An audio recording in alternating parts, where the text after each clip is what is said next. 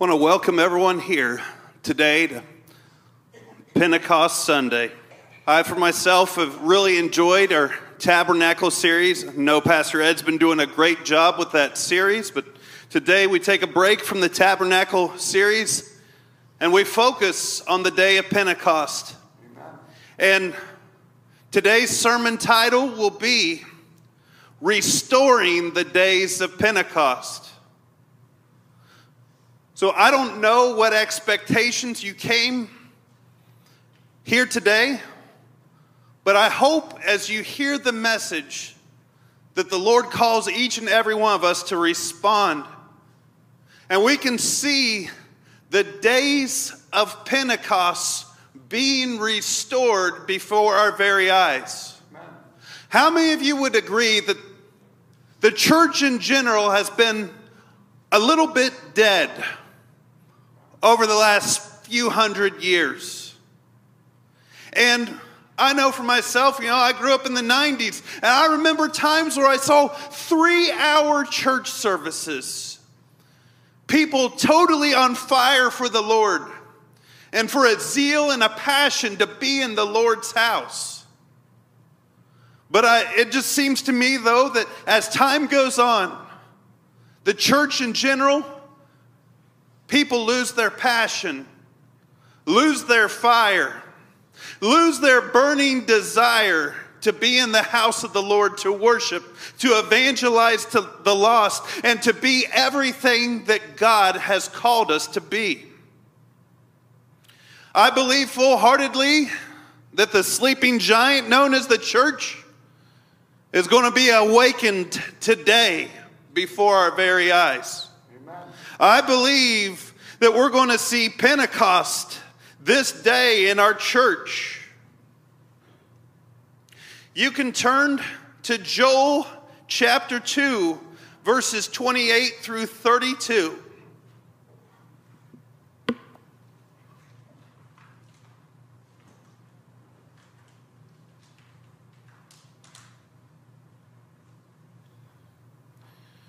But where do we see then the day of Pentecost? I believe began the sense of the prophet Joel's prophecy that it would indeed take place. In Joel chapter 2, verses 28 through 32, Joel is prophesying what would take place and what we'll read about also in Acts chapter 2. In Joel chapter 2, verses 28 through 32 says, "And it shall come to pass afterward that I will pour out my spirit on all flesh. Your sons and your daughters shall prophesy. Your old men shall dream dreams. Your young men shall see visions. And also on my maidservants and on my maidservants I will pour out my spirit in those days. And I will show wonders in the heavens and in the earth, blood and fire and pillars of smoke. The sun shall be turned into darkness and the moon into blood before the coming of the great day and awesome day of the Lord. And it shall come to pass that whoever calls on the name of the Lord shall be saved. For in Mount Zion and in Jerusalem there shall be deliverance, as the Lord has said, among the remnant whom the Lord calls." So I have always loved this prophecy from the prophet Joel. We see that indeed in the last days, God will pour out his spirit upon all flesh. The elderly men shall dream dreams. The young men shall see visions. The word of the Lord will be poured out on all flesh. The sun will be turned into darkness, and the moon will be turned into blood. All this will take place before the second coming of Christ. And I like the next part. Whosoever calls upon the name of the Lord shall be saved. Not whosoever we will, whosoever the Lord will, whosoever calls upon the name of the Lord shall be saved. As we fast forward to the New Testament, then we see throughout the Gospels Jesus' life, death, and resurrection. Now, if you do the math, exactly 7 weeks ago, it's Easter. What does that all mean? The crucifixion, we know, took place 3 days before, and we see the resurrection of Christ. And so then, the resurrection of Christ took place, and then 7 weeks later, we see the day of Pentecost take place. Acts chapter 2. On the projector, you'll see verses 14 through 21. But before we get there, this will not be on the projector, but Acts chapter 2, verses 1 through 4, I believe is very key and essential for us to read as well. Acts chapter 2, verses 1 through 4 says, "When the day of Pentecost had fully come, they were all with one accord in one place. And suddenly there came a sound from heaven as a rushing mighty wind, and it filled the whole house where they were sitting. And there appeared to them divided tongues as of fire, and one sat upon each of them. And they were all filled with the Holy Spirit, and began to speak with other tongues as the Spirit gave them utterance." So we see then a great move of God taken here on the day of Pentecost. A sound from heaven. You know what? I believe we can still see days like the days of Pentecost take place from our very eyes. Why could we not hear a sound from heaven today? A mighty rushing wind take place. I believe that can all take place. And then the believers, they were filled with the Holy Spirit and began to speak in tongues as the Spirit gave them the ability to do so. We see in this passage then, they were all gifted and were able to speak in languages that they were not fluent in. Some men thought that the believers were drunk with wine. So as this great big awakening was taking place on the day of Pentecost, the Holy Spirit was there in a strong and powerful way. Oh, to be there on the day of Pentecost.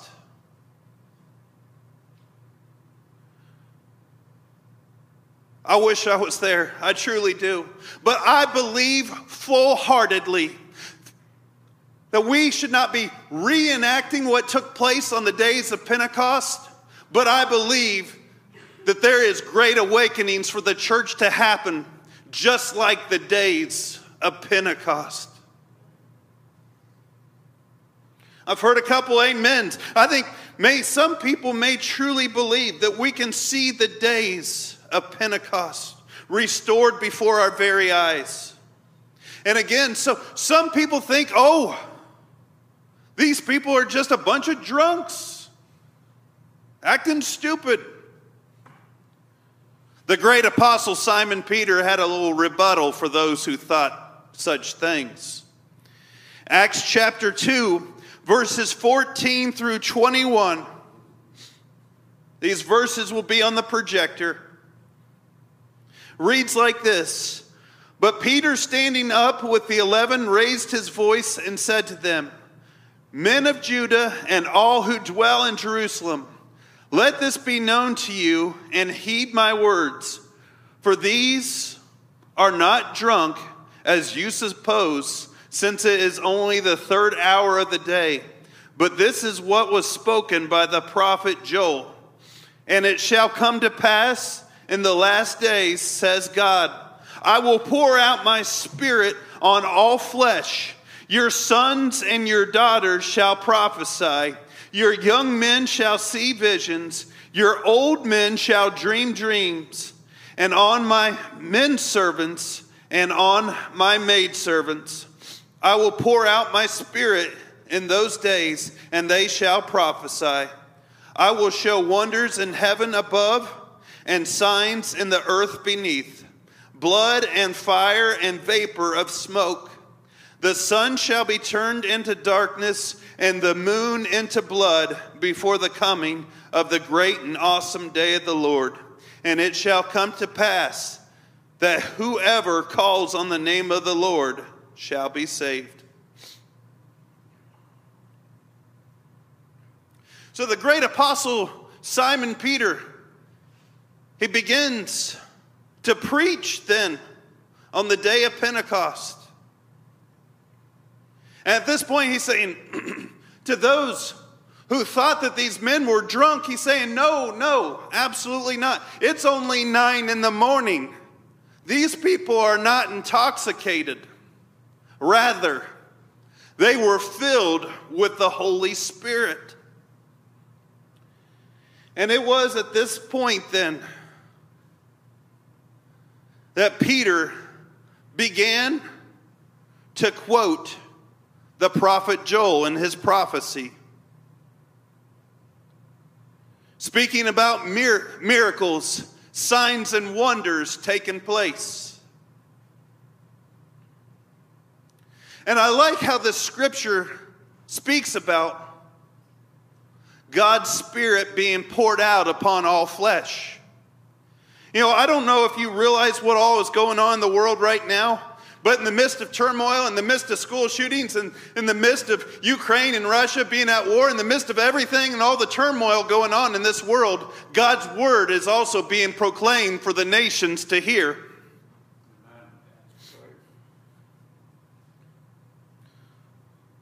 One missionary that I met during my time at Asbury, named Rick Martino, he now serves as a missionary for Wycliffe Bible Translators.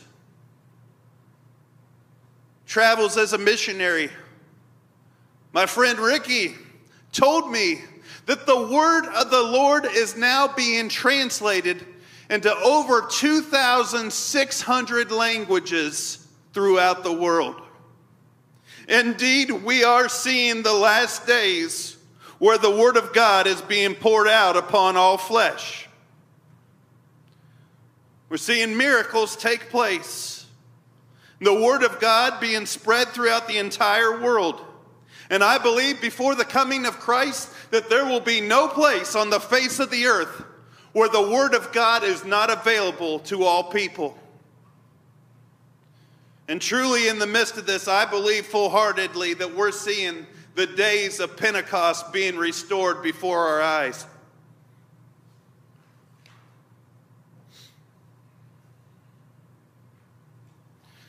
So how many would truly love to see Acts chapter 2 take place today? I would love it. I would love it. And today, I'm going to give you 5 points regarding the days of Pentecost being restored to our nation, to our world, and to our church. And these 5 points I'm going to give you, they're not a recommendation. They're not something you may want to think about doing. They are an absolute must if we're going to see the days of Pentecost being restored before our eyes. See, Jesus did so many mighty miracles, raised the dead, and did great things. And I wasn't planning on saying this, but I believe it's in John chapter 14, verse 12, that Jesus said that we would do even greater things than him. And if we truly believe that we're going to do even greater things than Christ, then why could we not see the days of Pentecost being restored before our very eyes? So again, 5 points I'll give you today. Not a recommendation, not a suggestion, but an absolute must for the days of Pentecost to be restored before our very eyes. Number 1, we must have a burning desire to see revival take place. We must have an absolute desire to see the days of Pentecost being restored, for revival to take place. I was glad to see a few people from our church having that zeal and passion and choosing to go down to Jackson last week and wanting to go to the revival. If we don't have a burning desire, zeal, and passion for the days of Pentecost to be restored, it will never happen. Church, what are you most passionate about today? What is number 1 in your life? What do you desire today above all other things? What is number 1 to you today? Got to have a burning desire and zeal and passion for the days of Pentecost to be restored, or it will never, ever happen. We got to want it. How many of you want it? How many of you desire the days of Pentecost to be restored before us?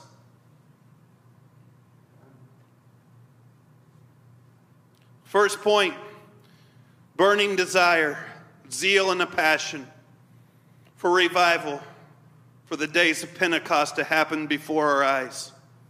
The second point, and I believe that this may be the very most crucial point that I'll give you. We must have sacrificial prayer. The days of Billy Graham preaching live in person are over. And I want to tell you, Reverend Billy Graham brought such a basic message before the people. But you know what really caused the Billy Graham Crusades to be successful, stadium after stadium? The committees that went before them in prayer. The committees that went before the Billy Graham Crusades in prayer caused there to be great moves of God. And oh, how I have a zeal and a passion this day to pray to the Lord. May the Lord help us to have times of sacrificial prayer. That we'd pray when we don't feel like praying. That we'd seek the Lord with all of our heart in sacrificial prayer. We've dealt with this verse a lot in 1 Thessalonians 5:17. Pray without ceasing. If you have the NIV, it may say pray continuously. Prayer. A praying church is a powerful church. And I want Satan and all demons throughout the earth to be afraid of our church praying to God Almighty, to see a great awakening take place, to see salvations take place, to see miracles happen, to see the sick healed, to see a great awakening before our very eyes. It'll take sacrificial prayer. The third point I want to bring before you. We must worship unashamed. We must worship unashamed. I tell you, church, today, that I am not ashamed of the gospel of Jesus Christ.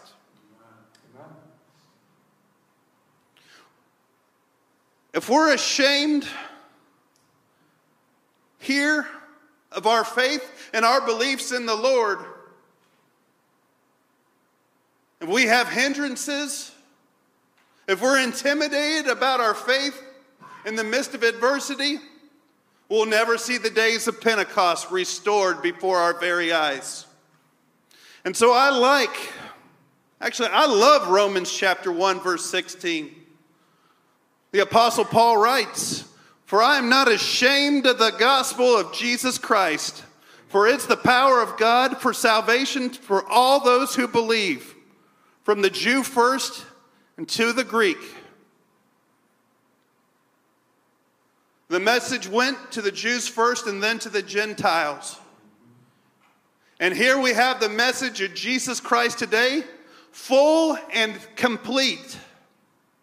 And everywhere I go and everyone I talk to, I want to make it very clear.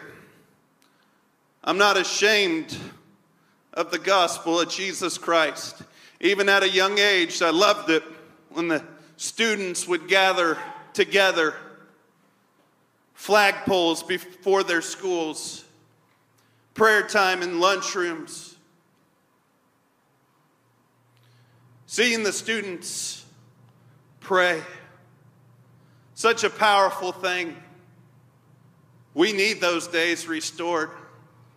We need our students to stand before the flagpoles and say, "I'm not ashamed of Jesus Christ. I'm not ashamed of who I serve."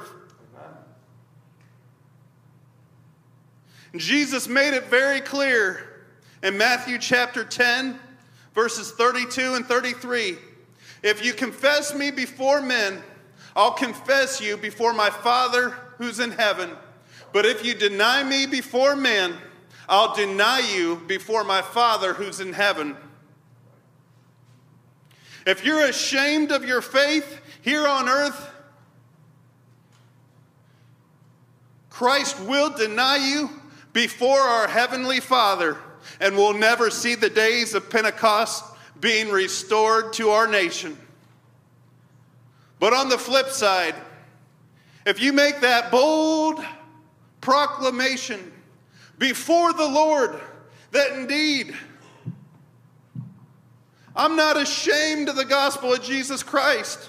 If I'm in a restaurant with 100 people around me, I'm not ashamed to bow my head and thank God Almighty for the food that He has given me and my friends and family. I'm not ashamed. People ask me who I serve, what I'm about, what I do for a living. I'm not ashamed to tell them.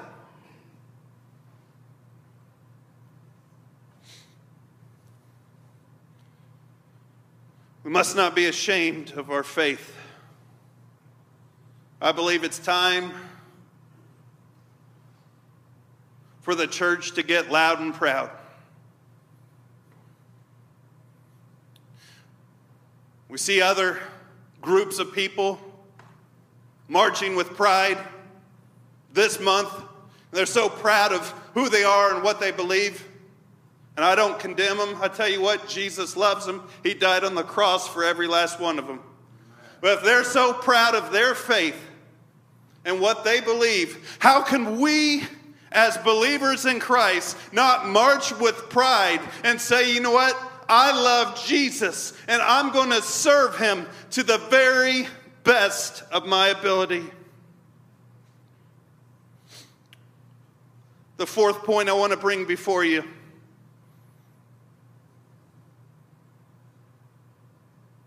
We must be great students of God's Word. It might surprise you how many Christians spend very little time in God's Word. But think about the words of Jesus. Give us this day our daily bread. I finally got that verse. I thought it meant food for years and years and years, and I believe that's part of it, but I believe there's a double meaning there. As Jesus is speaking, give us this day our daily bread. Yes, He'll give us food, clothing, and shelter today. But by all means, He's given us the Word of God that can touch our hearts and lives if we allow it to every day of our life. Amen. The Apostle Paul writes to Timothy, 2 Timothy chapter 2, verse 15.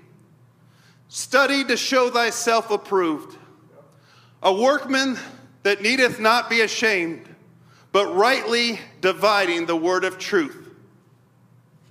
Study to show thyself approved. Take some time today. I know we have busy lives, but there's got to come a point in time where we get the TV off. Take a break from our cell phones. Put out all the distractions before us and get in the Word of God. It'll touch our hearts and lives. We must be great students of God's Word.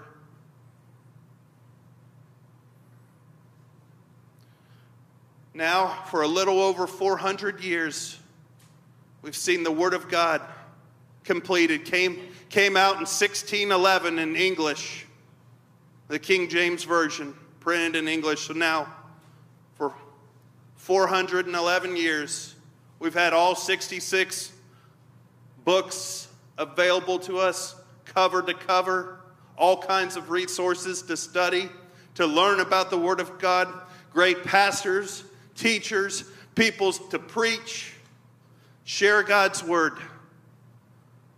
Don't take it for granted. Don't neglect the Word of God.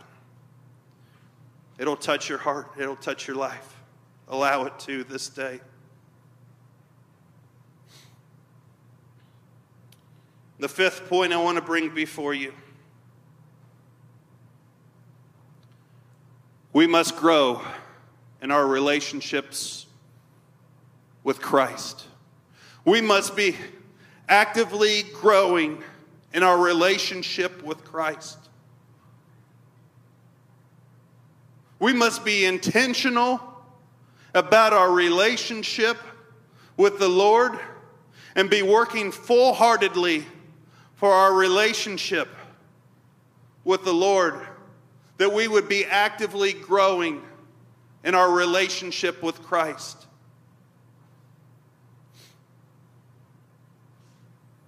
Just think about it. Just like a spouse or your children or anyone else. You don't talk to them, you don't engage with them, you don't spend time with them, your relationship doesn't grow with them. Our God's the same way. We got to spend time with Him. We got to actively engage with the Lord in order for our relationship to grow. Amen.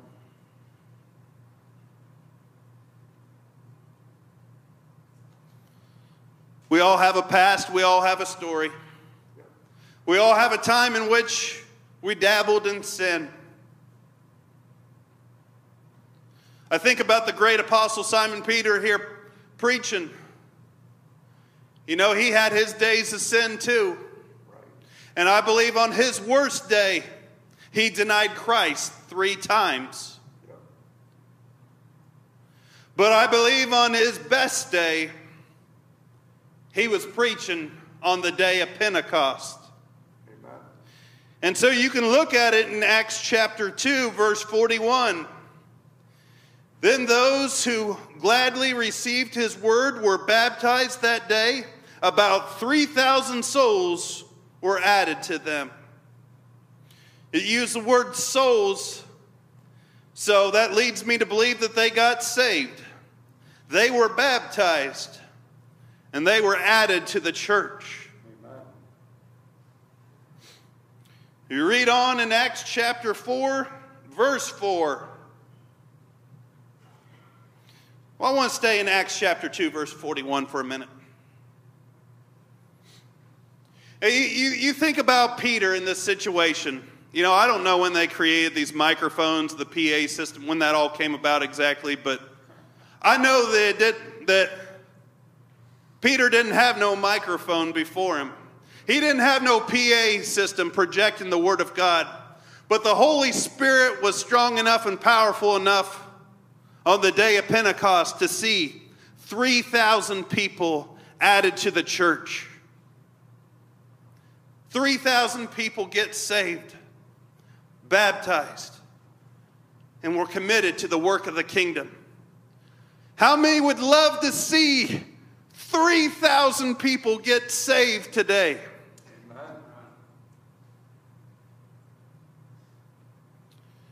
And it gets better as you read the book of Acts, chapter 4, verse 4. However, many of those who heard the word believed. Got to believe. And the number of the men came to about 5,000. So you see the believers in Acts, day of Pentecost, 3,000 people get saved. Acts chapter 4, verse 4, then we see at this time a grand total of 5,000 believers serving the Lord. And I believe that many of them were on fire for the Lord, seeking the Lord at this time. And if we truly believe Hebrews chapter 13, verse 8, Jesus Christ is the same yesterday, today, and forever. And as surely as we believe he ascended into heaven, then shortly thereafter the Holy Spirit came here to earth. And we see the great day of Pentecost taking place. But I believe full-heartedly we have to be strong in our faith to see that day take place again. And see that great awakening take place again.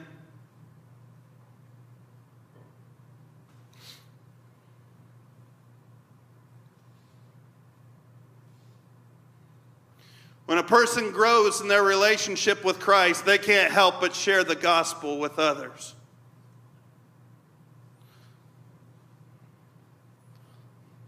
I know Kenny and I joke around a lot and say, hey, you know, I'm going fishing, you're going fishing. We joke about fishing and outfishing one another. And you know what? I hope that my brother in Christ outfishes me. Because then my prayers are being answered and we're seeing the work of the kingdom being done before our very eyes. Amen. Being about our Father's business. Being strong in our faith. Looking for lost souls to be saved. Amen. Here's the deal. I want to reach people for Christ. And when I reach someone for Christ and lead someone to the Lord, I don't want them to just take a seat here in the pew.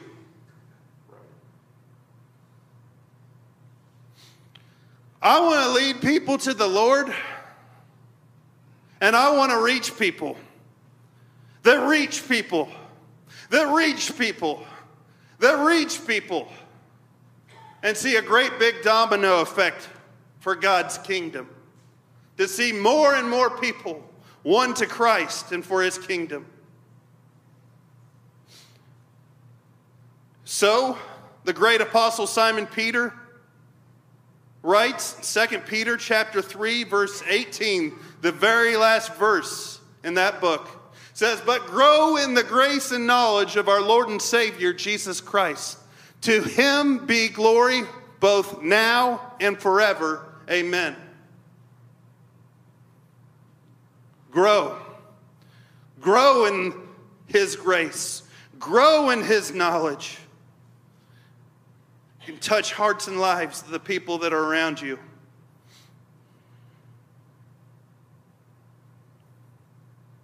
I want to be about my Father's business.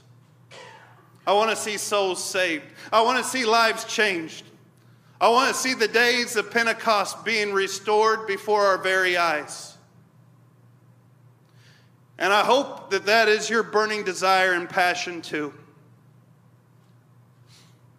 Before we pray for revival and before we pray for the days of Pentecost to be restored before our very eyes, I say days because it wasn't just a one-day thing and hearts and lives, people go on about their business after that. No, the day of Pentecost caused the days after that to be filled with the Holy Spirit and hearts and lives being touched by the Lord, lives being changed. But before we pray for the days of Pentecost to be restored, I want to talk to you evangelistically today. And again, I want to think back to what took place 7 weeks before this event took place. I want to talk to you about the crucifixion. I want everyone to listen to me very clearly. What took place 7 weeks before the day of Pentecost. Jesus died on the cross for you.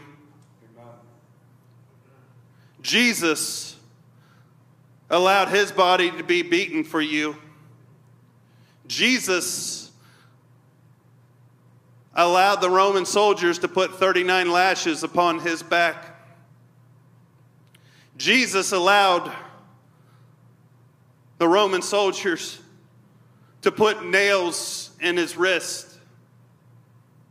Jesus allowed the Roman soldiers to put a nail driven into his feet. Jesus allowed the Roman soldiers to place a crown of thorns upon his head. Why? Because Jesus loves you. He died to save you.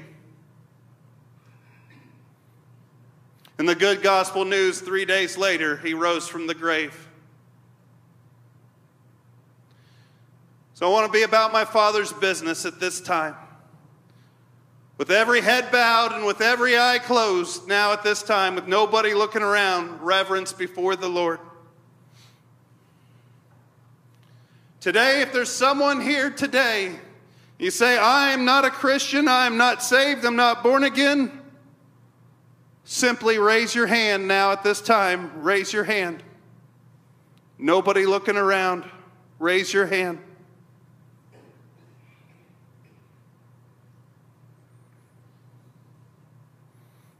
Jesus loves every last one of you. Amen. So if that's you today, raise your hand. Raise your hand high. The Son of Man came to save that which was lost. And I thank you for raising your hand in honesty.